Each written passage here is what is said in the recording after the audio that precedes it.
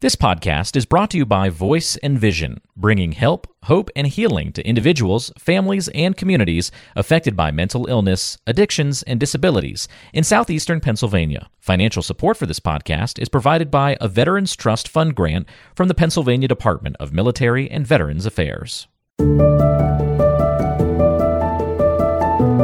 Welcome to Untold Valor, a podcast with a unique focus on veterans, featuring stories of courage, recovery, perseverance, and strength. Listen to hear veterans share their perspectives on what it's like to battle mental health challenges, combat addictions, and overcome other adversities unique to those who have served. Welcome into another edition of the podcast. This is Untold Valor, where we share the experiences and stories from veterans across the country. And this week on the podcast, we've got Jermaine Wilson joining us. Jermaine, welcome in. How are you? I'm good. Thank you. Absolutely. Reverend Ben's here with me once again. Reverend Ben, how are you today? I'm doing fantastic. Jermaine, thank you so much for coming on today. Could you tell us a little bit about yourself? Yeah, sure. Thank you for inviting me to join this podcast. Jermaine Wilson. I'm from a small town just north of New Orleans in Louisiana. It's called Franklinton. I have 4 siblings, and ironic history on us is our family have provided over 90 years of service to the military, specifically to the Navy. My father did 9 years. My brother served 20 years and retired. And my 2 sisters also served 20 plus years each and retired. 2 of us retired as reservists and 2 retired as active duty. Wow, that's fantastic. Family tradition, you could say. Mm-hmm. The one difference is my father and my siblings were all enlisted members, and they pushed me to continue my education, get my college degree. And when I joined the reserves, but I joined as an officer. Oh, okay. And how long did you serve? I served for 21 years. I retired in June of 2020, and I retired primarily so I could have more presence and time with my family. At the time, my son was 9 years old, getting into those very impressionable years. Mm-hmm. And I wanted to have a more presence there with him, not having to leave and go on duty on weekends and potentially getting deployed again. So I wanted to be a good role model and be present to be that role model. Yeah, I understand that for certain. With so much history in the family, one of the things we do on the podcast is we try to highlight, share stories, good or bad, whatever the case is, but just to help other veterans realize that, there's so many people that are in similar situations or things of that nature that they may have encountered. Any stories you'd like to share with us today on what you might have experienced in your time in the service or a family story even that unfortunately, sometimes deals with veterans not asking for help or realizing they need help? There's so many that I can share. There's one that touches me at the very beginning. When I first received my commission and joined the Navy, I believe it was my 3rd month of drilling as a reservist and was just assigned to my unit. And my wife and I were expecting our first child, and we lost her. Oh, no. And so that when we lost her, we had her memorial services that first weekend with my new command. So I missed a day of duty, and it was that Saturday. And so that Sunday I did report for duty. When I walked in, the entire command stopped, and the CO came over and gave me a sympathy card, and all of them expressed their condolences to me. And it was very warm because this is a group of men and women that I've just met. So they really don't even know me and I not know them. Mm-hmm. But that actually opened up and kind of told me what type of service I just joined, where the camaraderie and the care for one another is there. And how are you coping with that now? I mean, obviously, you spent your time in the service. Did you feel like, did that kind of affect you along the way? Did it make it harder? I'm sure that probably played a factor into your reason to retire as well, so you could spend more time with your other children. Yeah, it did. It did play a factor in me retiring when I did, so I could be there more with my son.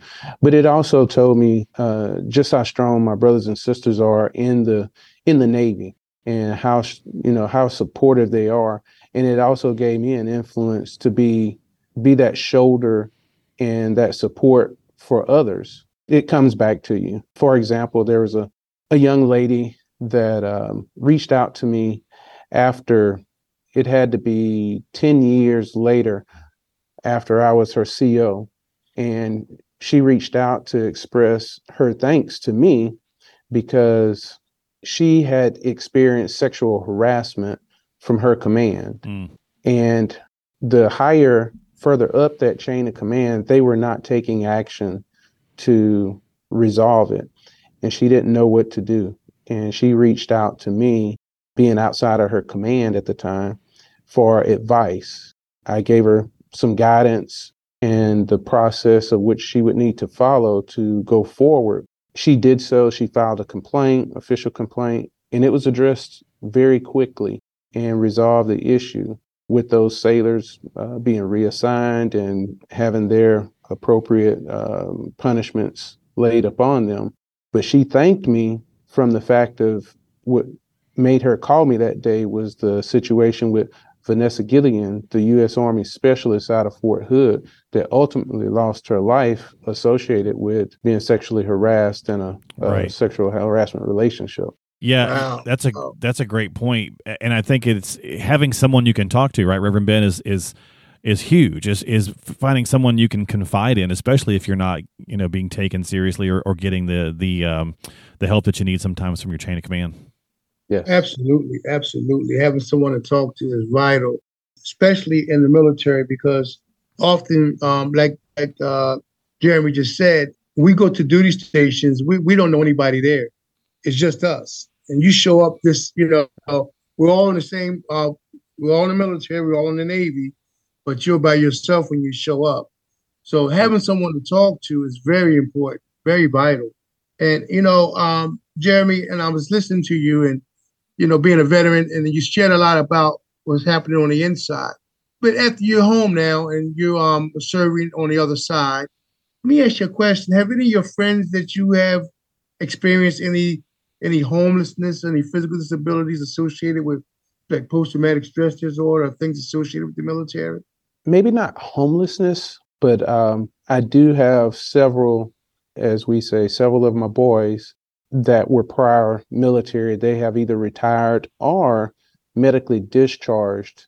Two that come to mind that retired, and they retire with PTSD and are considered 100% disabled vets. Both are doing much, much better now. One has become a minister and preaching to a very nice size flock.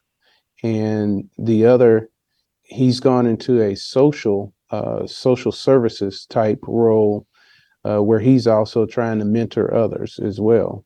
Wow, it's always good to see veterans giving back into the community, especially when we get out the military. Because one thing about the military, it gives you military bearing, and it's a certain way of life that we have in us. It instills something in us. I'm a veteran too, so I know, that military smartness and that neatness and that way of thinking, right, which guides many of us. And listen, even for me myself, going in at the age 17, I can clearly say that the military made a man out of me. It made a man out of me. But with the ups and the downs, I was an enlisted man. I was a non-commissioned officer. I wasn't a commissioned officer. So I guess if we were on the inside, I would be saluting you. But I'm going to salute you anyway today for your service. Thank you. Thank you. And I'll share this with you. When I first joined, going through the medical lines, et cetera, the process. Already in uniform, I was an ensign, and I was talking with several enlisted sailors in there.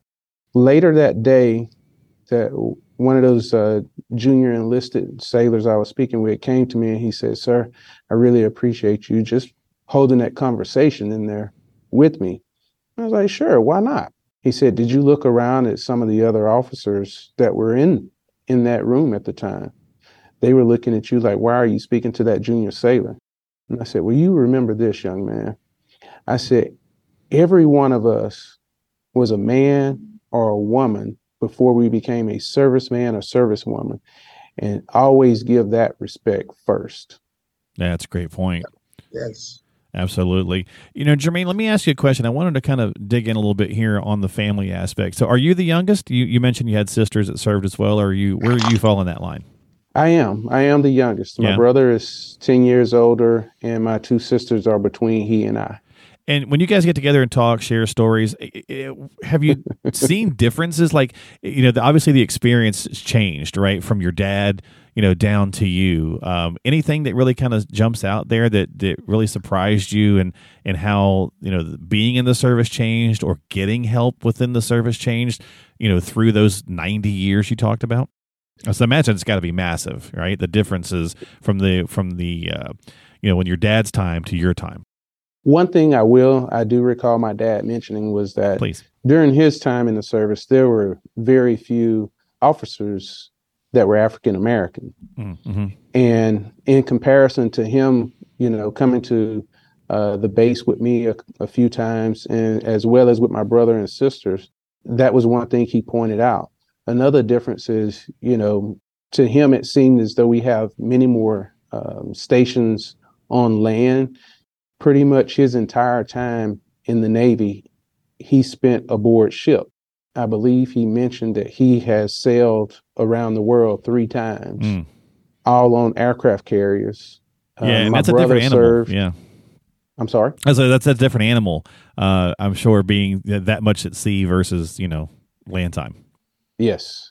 And the hero through it all is my mother. She actually served all 90 plus of those years with us. I lost Mom last year in May, but she was able to see her husband's full career and all 4 of her children start and retire their naval careers, and sent us so many wonderful care packages too. Yeah, the unsung hero, right? Right. And moms, yeah, absolutely. It's interesting you brought that up. My daughter is stationed in the Navy now. It's her 3rd year, and she's just on her first deployment. And she said it's definitely a different animal, being aboard the carrier when at sea versus being stationed on land. So she's getting a taste of that right now. So we'll see how that goes when she returns. But she's got many years to go, so she's got many more floats to go. But Reverend Ben, anything else we can think of that we didn't cover today? Some good information here from Jermaine. Listen, I think we covered a lot of areas today. I noticed, Jermaine, that you did mention about the disparity of as far as like officers, black officers versus white officers. I just wanted to ask you, when you went in, did you have a similar experience when you went in being a black officer? Because even when I was in the 80s, a black officer was rare.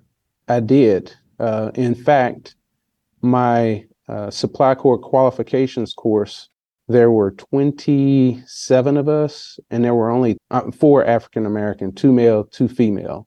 And throughout the rest of my career, even though the population, the numbers of African American increased, it was still a good disparity.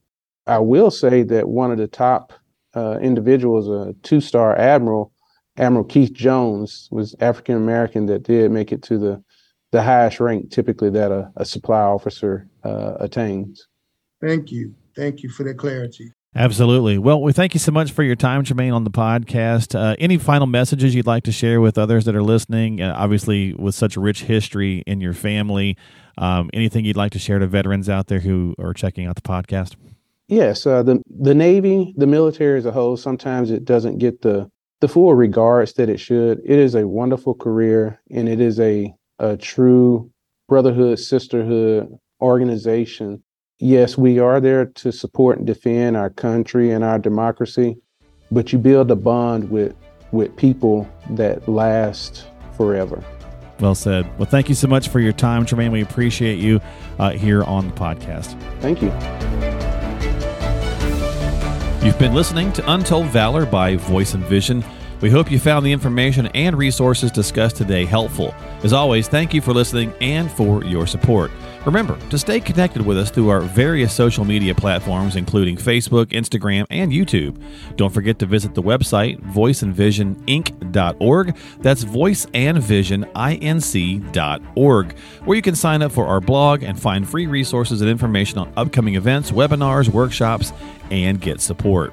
You can also access our free help and hope guide for individuals and families struggling with substance use and addiction. If someone you know is struggling, please reach out for help because you and your life matter. Remember, the National Suicide and Crisis Lifeline is available to you at any time by dialing 988. We are all ambassadors of hope and recovery, and if you want to share your story, please contact us. Compeer Corps is also looking for veteran mentor volunteers and veteran participants. To find out more information about Compeer Corps, please call 610-541-0790. That's 610-541-0790. You can find all the links and contact information for the resources mentioned on today's episode by checking the description and the show notes section of your app. Thank you again for tuning in and for your support. Until next time, this has been Untold Valor.